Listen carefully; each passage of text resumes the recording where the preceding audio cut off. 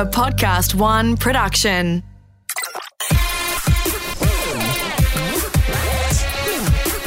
Oh, that's a curly one.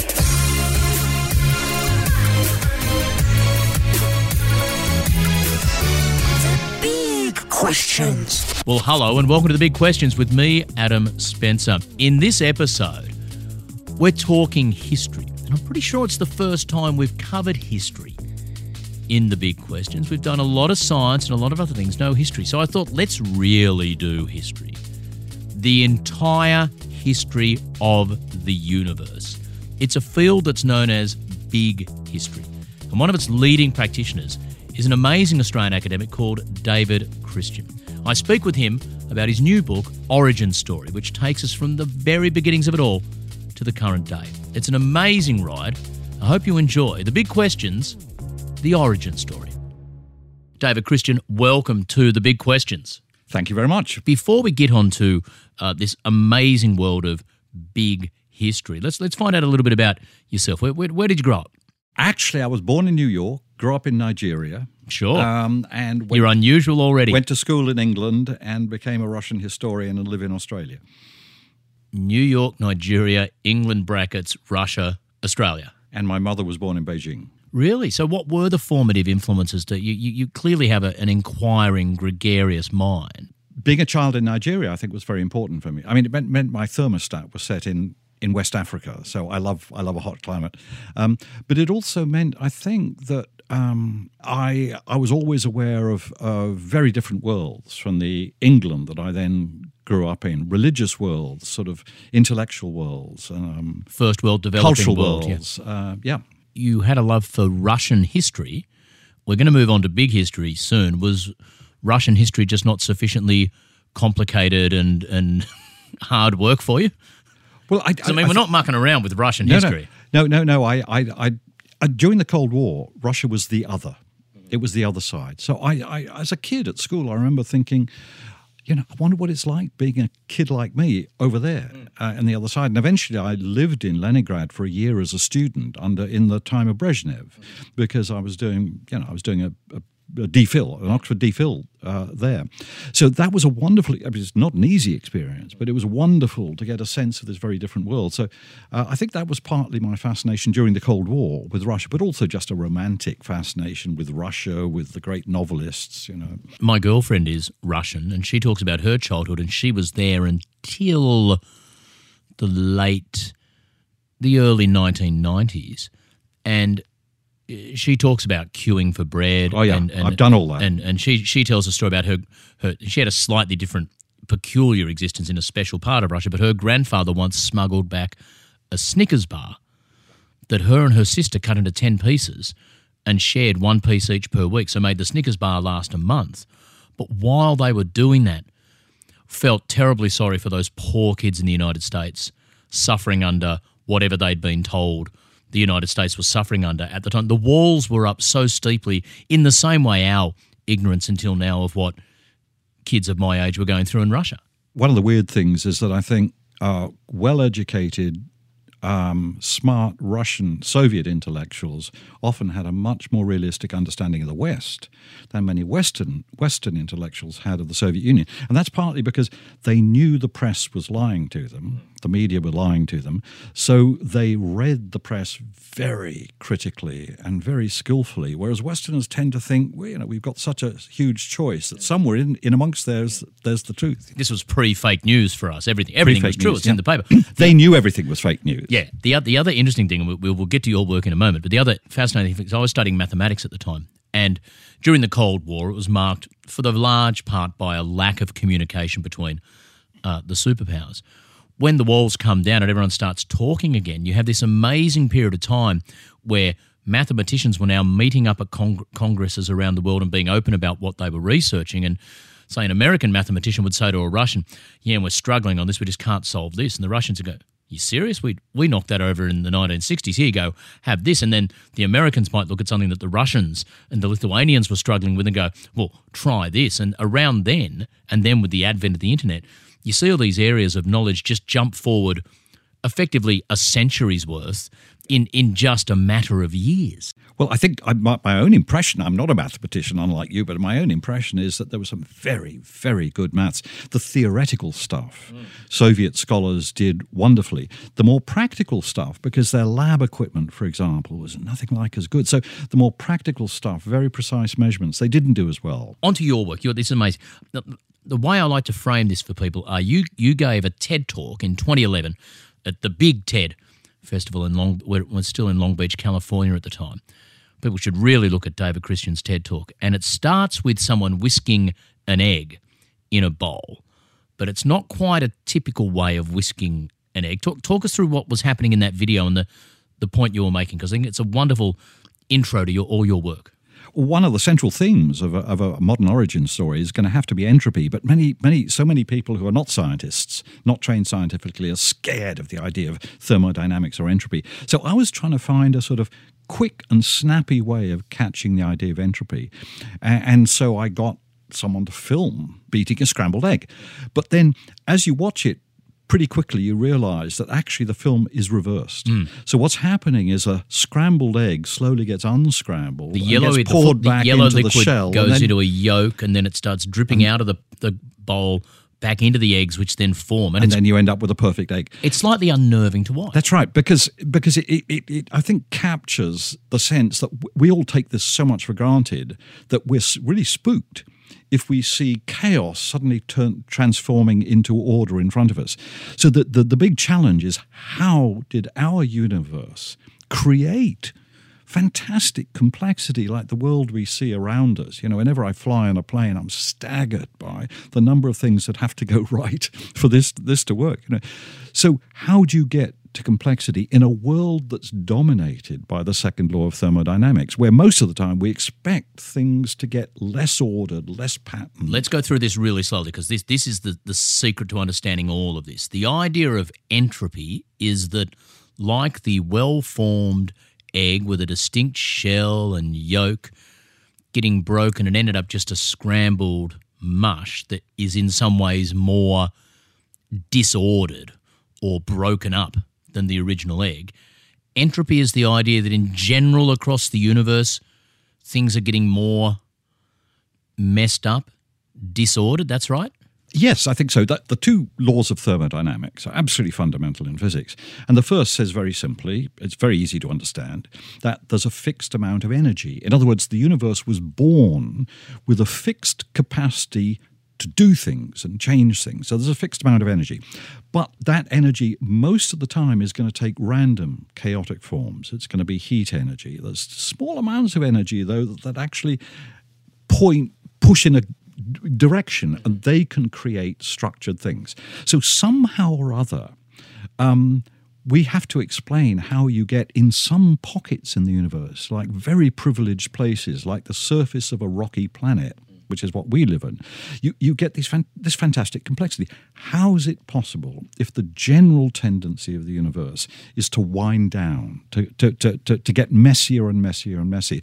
It's the fundamental plot line, really, of a modern origin story, I think. And just quickly, what is the second law of thermodynamics, David? So the second law of thermodynamics says that energy exists, but over time it's going to take more and more chaotic forms. The chances of, look, think of it this way. You've got all the materials for building a multi-story apartment assembled on a building site.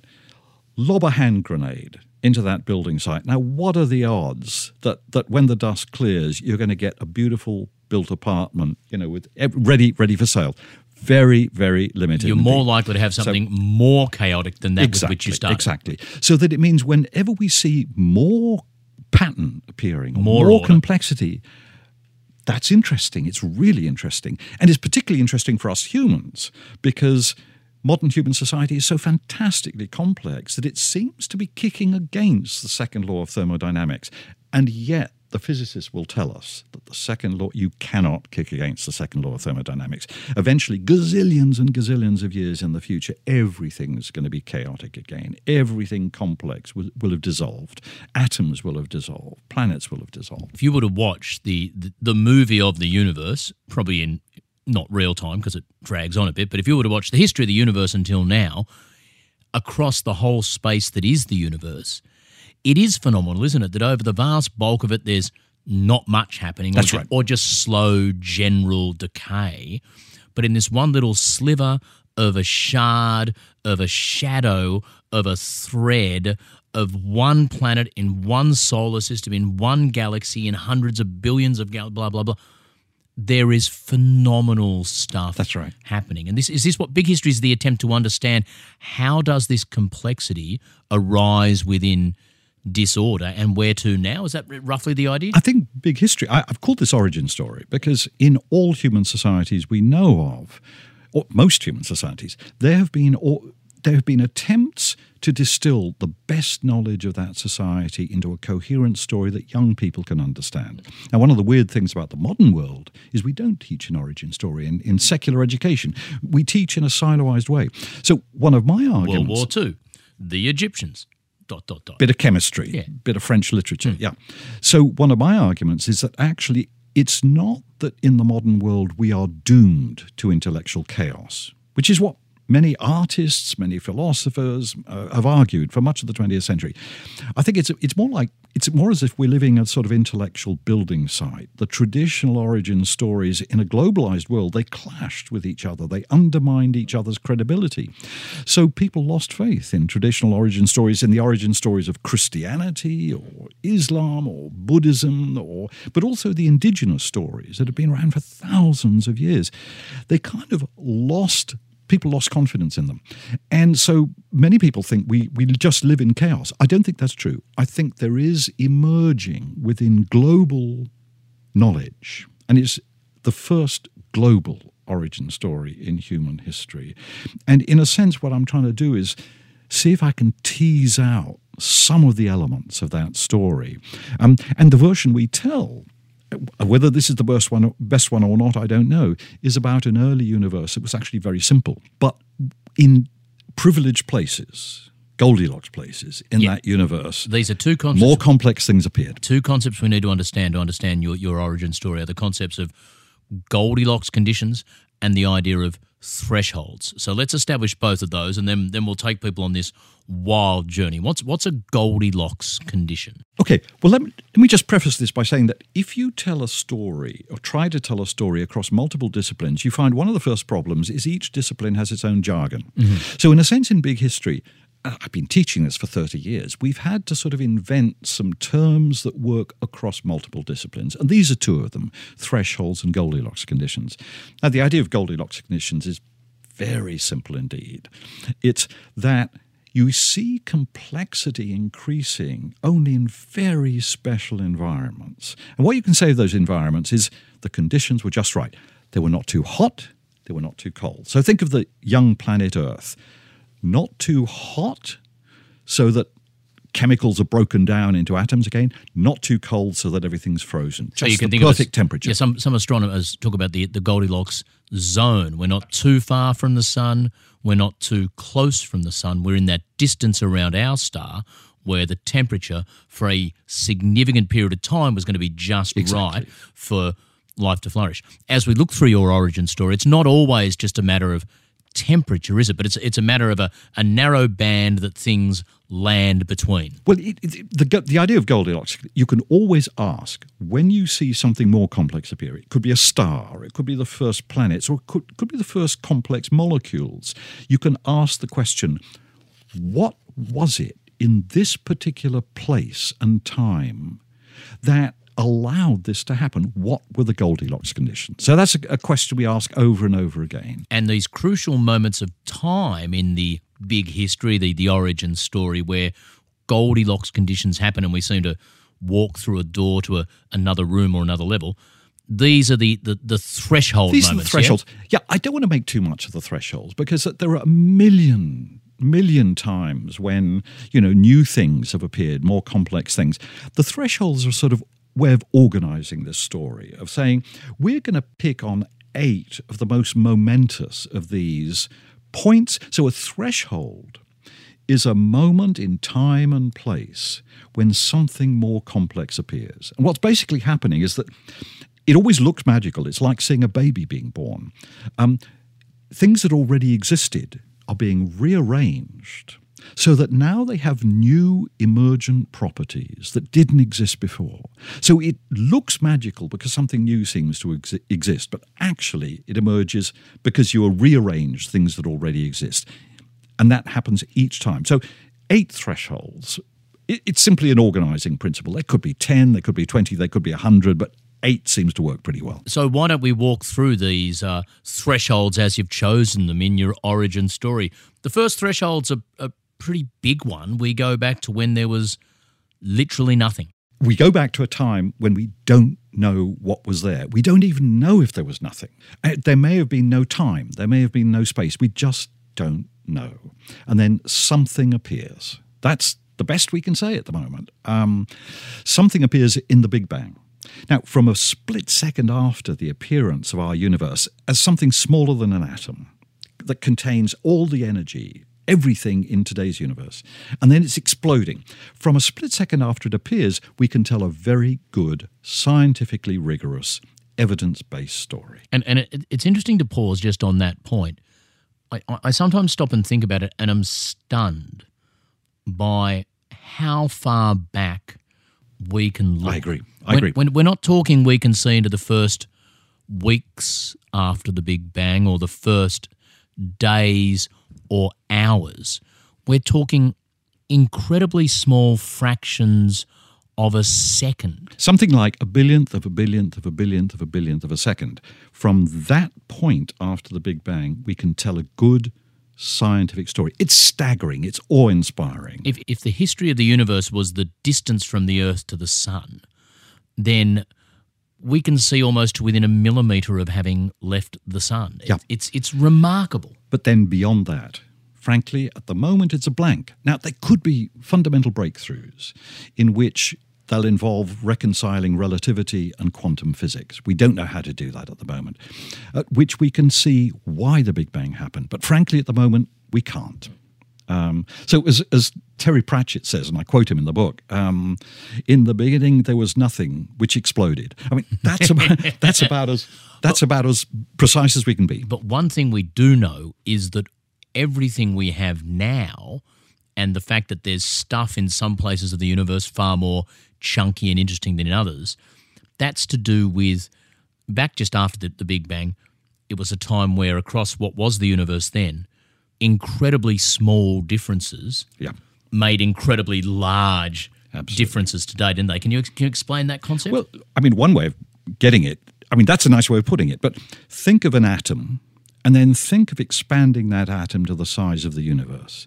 Now, obviously, it follows that anything that we can say about that atom, any tiny differences within the atom, are now going to be magnified to the scale of the universe. So that's the sort of process we're talking about. So when we look up at the sky and we see a distribution of where all the matter is and where there's a lot more energy over here than there, that's because back when the universe was incredibly small, there were incredibly minor differences in the distribution of energy and stuff back then. Absolutely. And at the moment, there's an idea in Big Bang cosmology, which is of inflation, which is that within, I'm not going to try to be precise here, but we're talking about a billionth of a billionth of a billionth of a second after the Big Bang. For a tiny fraction of a second, this atom-sized thing expands at staggering speeds. That's inflation. So it means that tiny differences got locked in even when the universe is the size of a galaxy. And then it continues expanding more slowly. Okay, so what is the next threshold? That goes on for a while, and I like to say to people that the very early universe was a lot like Tom Cruise. Amazingly hot, but unbelievably dense. Apologies to any Tom Cruise fans out there. I quite like that one.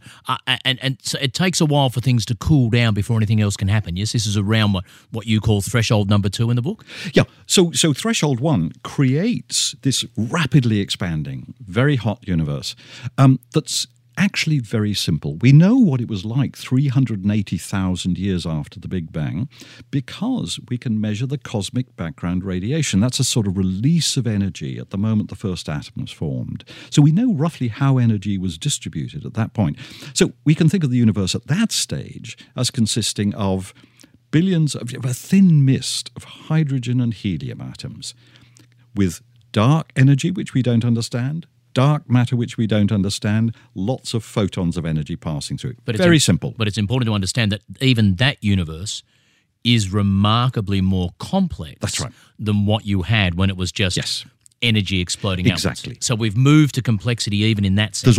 There are already rules about what can happen. Energy exists in 4 forms, and each of them has their own precise rules. So gravity always tends to pull things together. Electromagnetism comes in positive and negative forms, and each has a precise strength. So that already explains why the universe was never going to be completely random. There are already rules which limit the number of ways in which this initial energy gift of the universe can be expressed. Okay, now the next threshold you take us to, David, is the formation of the first stars. That's right. And that's in the billions of years ago. Yep. So you think of this thin mist of hydrogen and helium.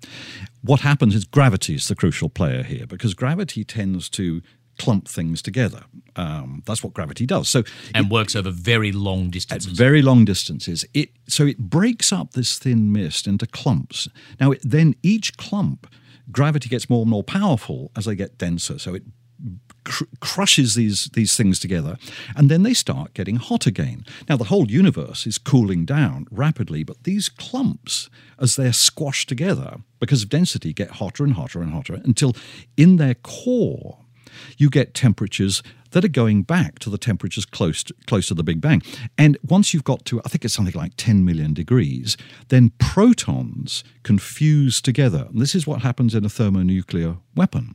And there's this huge release of energy because some of the matter is turned into pure energy. So at the center of these clumps, billions and billions of them, you suddenly get a furnace, like a hydrogen bomb, that pushes back against gravity, and now the whole thing stabilizes, and at the center there's a huge amount of heat being emitted.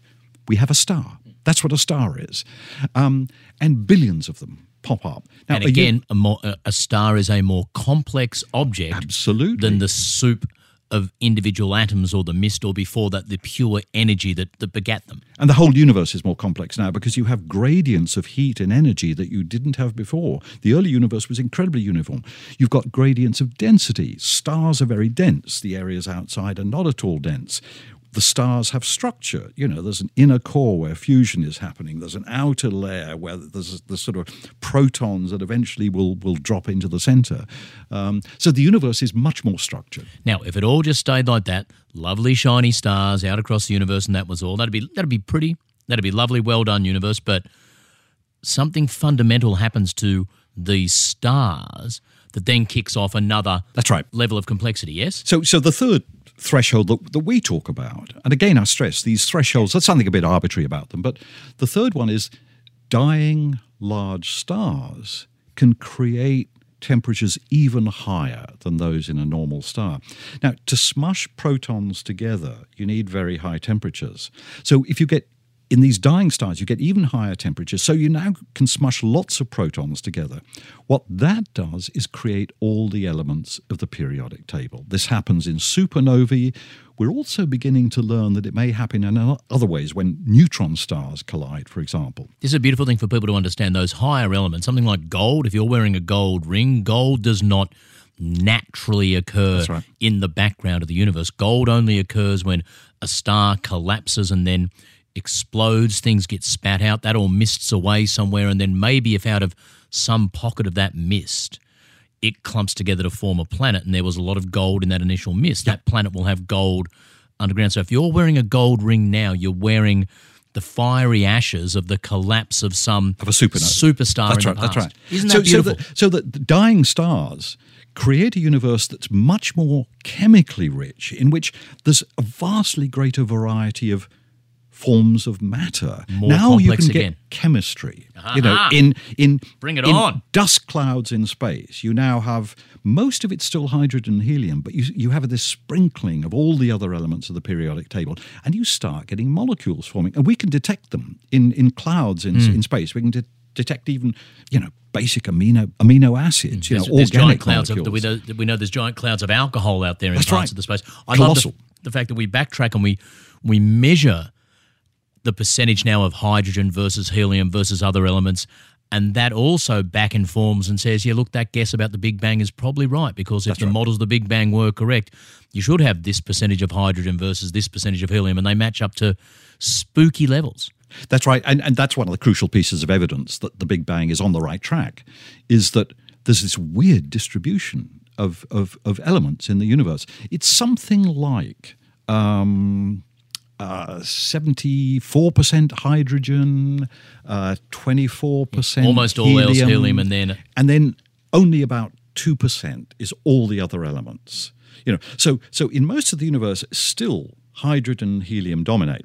So now what we need to get people like you and me is we need to look for areas where actually the mix of chemicals is very different indeed, where all the elements, there's a huge mix of elements. And could form something like, for example, our solar system. Exactly. Another threshold, another level of evolution or complexity above what we had before. What's so important about our solar system? So that's we call it threshold 4, is the creation of planets, moons, asteroids, very different from stars and chemically much more complex. Stars are utterly dominated by hydrogen, helium. Sometimes they're accumulating elements up to iron, but that's it.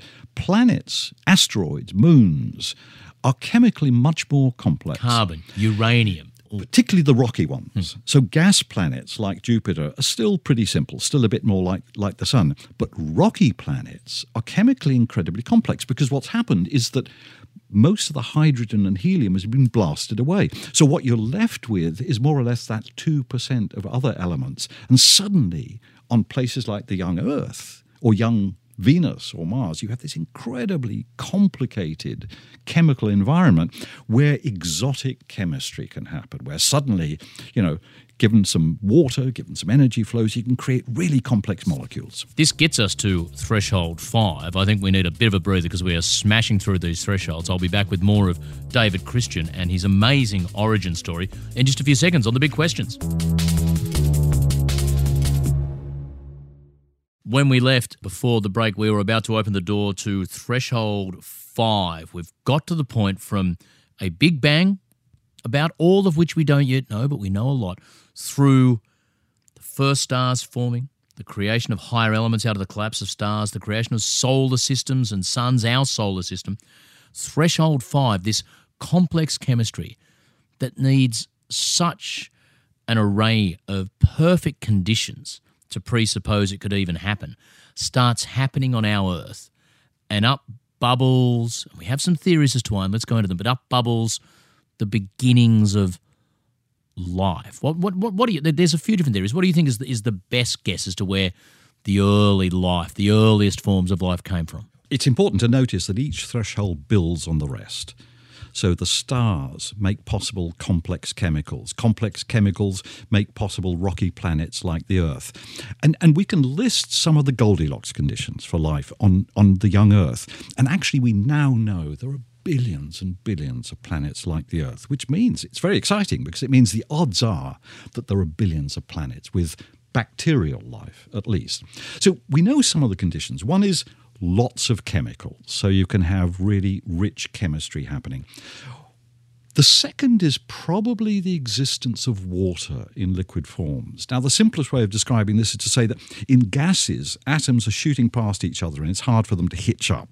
In solids, they're locked in place. But in liquids, they can cruise and move around. So liquids are ideal for chemistry. But what that means is you need a planet whose surface temperatures are somewhere between 0 and 100 degrees. Very special Goldilocks conditions. There is a theory that on one of the moons of Saturn called Titan, which is a lot colder, but you have methane in liquid, solid and gas form. The methane, the methodological cycle, could play the same role as the hydrological cycle on Earth, but yes, it would be a lot smellier for a start. But even then, what we're talking about is an environment with quite precise Goldilocks conditions. We don't know yet, but it's quite likely.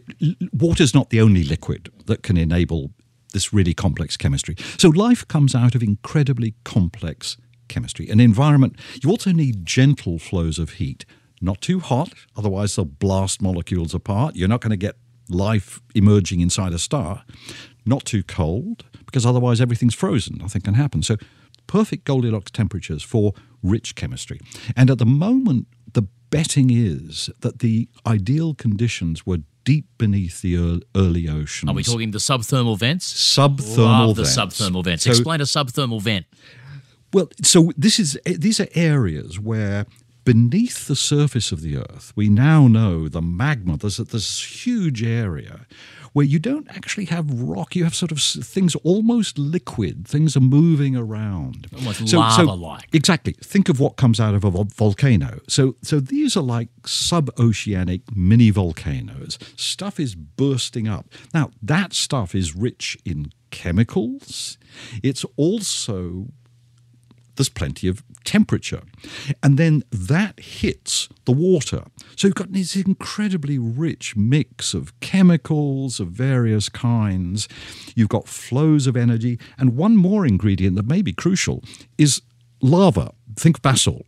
Tiny little pores in the basalt. Now, it may be those tiny little pores create a space a bit like a cell. Perfect little space for sort of chemical experimentation. So we don't yet have a perfect story about the creation of life, but it's a pretty good story. It's getting much better, and it means the betting is that bacterial life is quite common in the universe. Once we get to life, it's the building blocks of life that play a crucial role, aren't they, David? DNA and RNA and things like that. What and why? Well, it's a very different form of complexity from all the others that we've seen, because is this the biggest step of all the thresholds in some ways? I think so. I think this is the biggest one, because it introduces a whole series of new qualities that have not existed before. It's really hard to resist the idea that living things, and we're talking about whole cells, that they contain billions of molecules interacting in very complex ways, but it's as if they act with purpose. Now, we know what the purpose is. The purpose of living organisms is to survive as long as possible in complex and changing environments. So what they do is they extract energy from their environment. We call it food. So every time when you eat a Vegemite sandwich, that's what you're doing. The same thing, you're extracting energy. Could be light, could be water. That's right, that's right. They do that. The second thing they do is reproduce. So survive as long as possible and reproduce. And reproduction is crucial because it means once you get these complex things, then the template for creating more of them gets reproduced. The individuals die, but the templates appear in multiple copies, and this is the basis for evolution. You said in your TED Talk this is the first time that information, in inverted commas, enters the story. Absolutely, because living things, unlike rocks, need to have ways of detecting information, even the simplest of bacteria. It needs to know the difference between a dangerously hot atmosphere and a dangerously cold one, and have some mechanism for moving away from the danger zone. So or it might need to know the direction in which to rotate to be facing heat, or to be able to analyse something as edible or not in its concept of eating. So information, what information really is the rules, not the rules of the universe. That information is built into every atom. The information living things need is information about their local environment, their immediate environment, and they have to have ways of detecting it and reading it. So that's when information enters the story. And that really is what makes us humans so strange, because we can accumulate information in a way that no other organism does. And information for living organisms is power, because it gives you the power to survive, to control energy flows and resource flows. So we humans, now this is threshold 6, this is why we are the strangest organisms, I think, that have appeared in 4 billion years. What's happening right now is very strange in planetary history. You have an organism that can collectively accumulate more and more information. That information gives it power over energy flows and resource flows on the planet. And now we have so much power that we dominate change in the biosphere. And you say one of the crucial things is that separates us is, through happenstance, a sufficiently large brain to then have language. And once you have language, the knowledge I accumulate, I can pass on to other people. Exactly. And I'm here with the accumulation of human knowledge behind me, feeding in to me to take on knowledge to pass on to others. And not just that, all the gadgets around us are based on accumulated knowledge of millions of different human minds. So each individual of us shares in the knowledge accumulated by millions of other humans. We're the first species in the history of planet Earth that can accumulate information in this way. We can be pretty sure of that, because if we saw other species that could do it, we would see evidence that they had become more and more powerful. They would fill more and more niches, and we don't see it for any species except for our own. I love to pause occasionally and think about there'd be 12-year-old kids walking around in Australia now who in certain areas of science would know more than the most brilliant minds alive a mere 200 years ago, because they've done Year 7 science at school. Yep. They've learned about a double helix and they've seen a periodic table. Well, there you go. You would have been the smart, in terms of chemistry, you would have been the smartest person in the world in 1600. So what this accumulation makes, it makes us powerful. Now, that's not necessarily a good thing, because it's possible to be dangerously powerful, and that's what we are right now.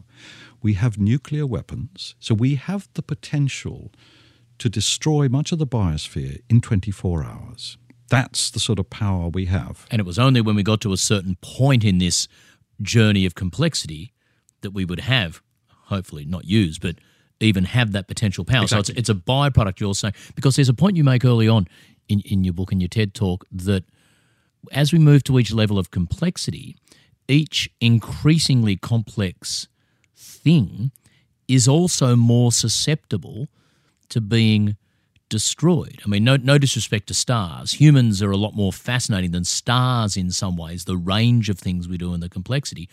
But a human's a lot more susceptible also to being wiped out than a star is. Am I getting you right? Am I paraphrasing you correctly there?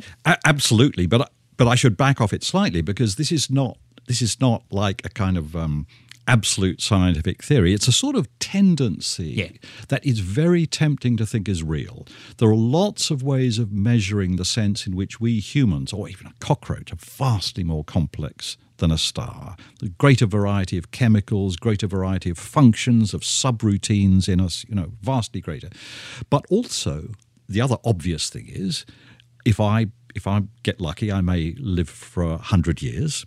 The sun will live for 9 billion. It's much simpler. So we shouldn't assume that being more complex is good. But we humans happen to be staggeringly complex. So, of course, we're interested in complex things, and we're interested in how complexity arises.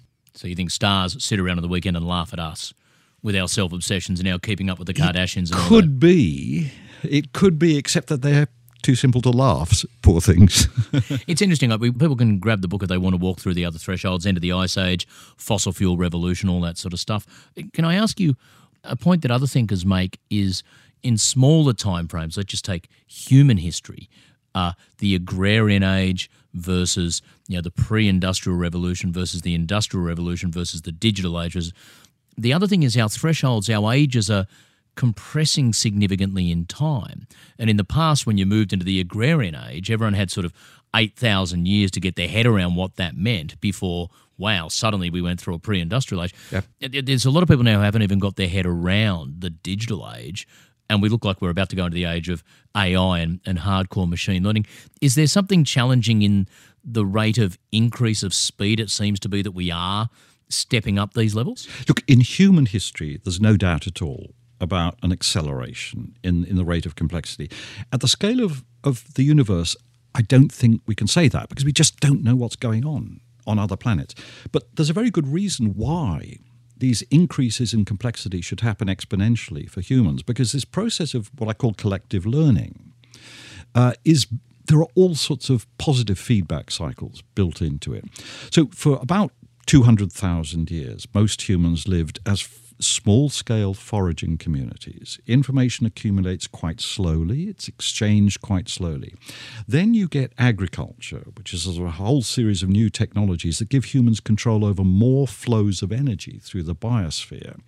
And suddenly populations are larger. More information is being exchanged. The pressure to exchange information is greater. People have time to sit back and think, sit back and write, because you're not living moment to moment to feed yourself. But you also get new technologies of communication, like writing or transportation, like sailing boats of various kinds, so that the drivers of collective learning get more and more powerful. And that, I think, is why in human history you see about 200,000 years in which we lived as foragers. That's most of human history.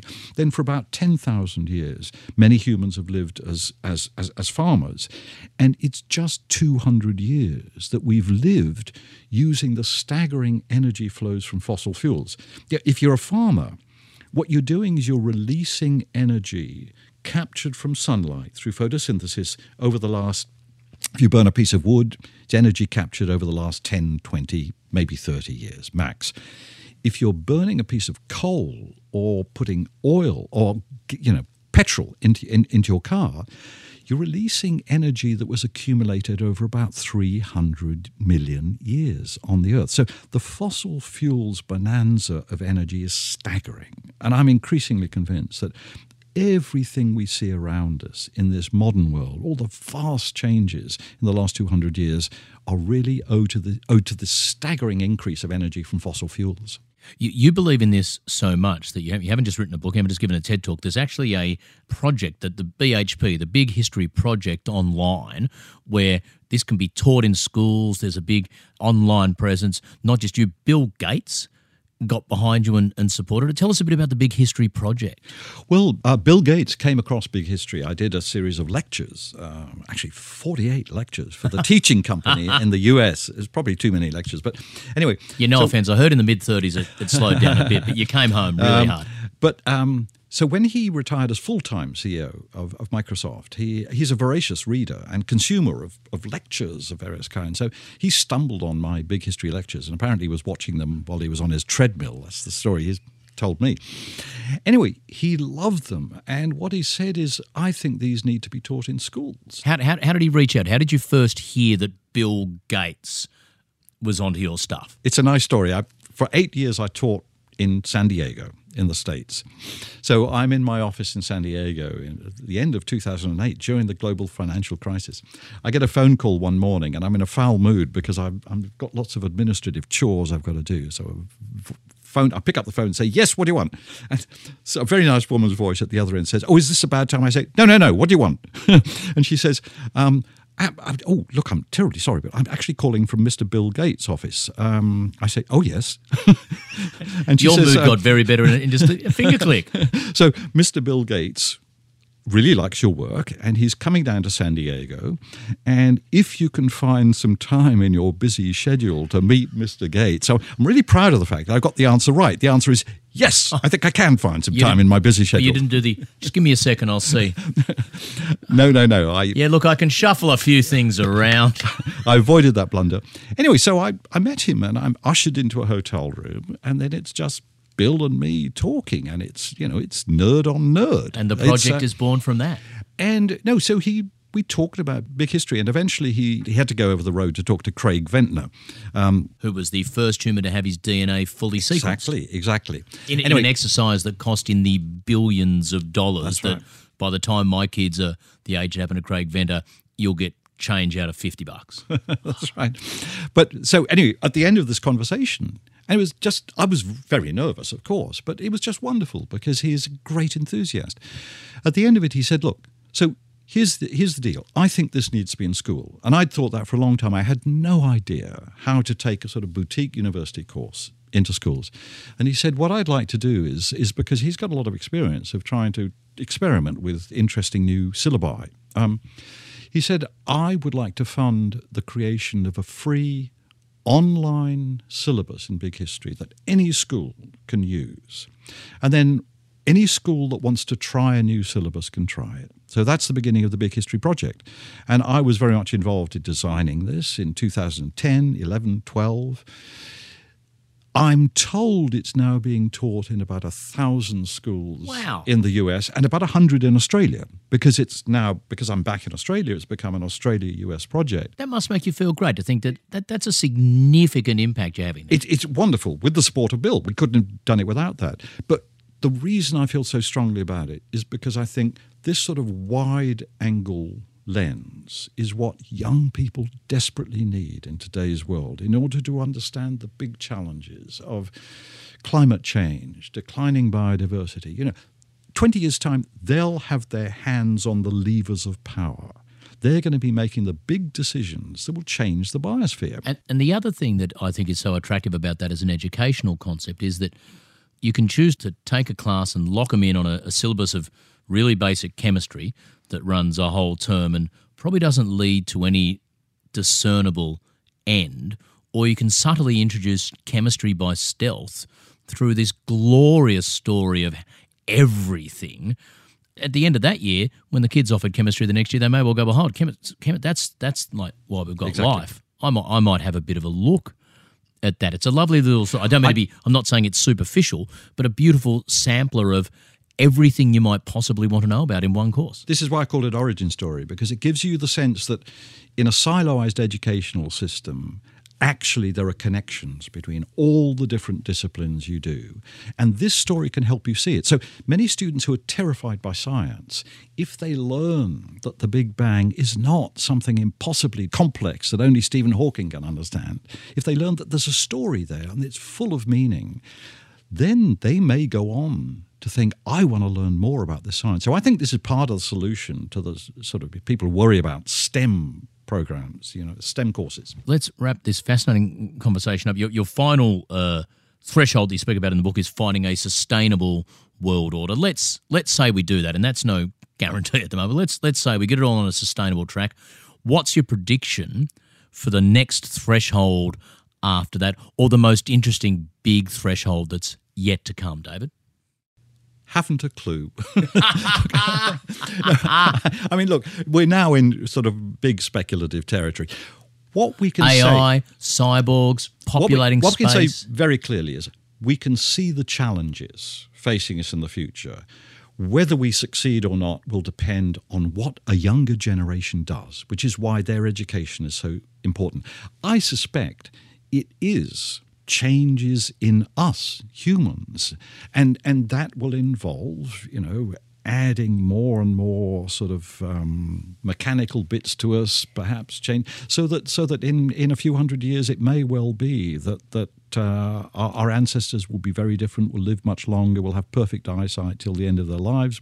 I'm only one inserted chip away from being the chess player I have always desperately wanted to be. Are you a chess player? That's the problem. I'd like to think that I am. I just need one little chip. Unfortunately, as soon as I get it, everyone else will get it, and we'll all just play glorious draws. But there'll be a short couple. If I'm an early adopter, there'll be a couple of weeks there when I'm smashing everyone. Look, I must admit, some of this terrifies me because I was at a conference where people were talking about downloading your mind onto a CD. Your consciousness,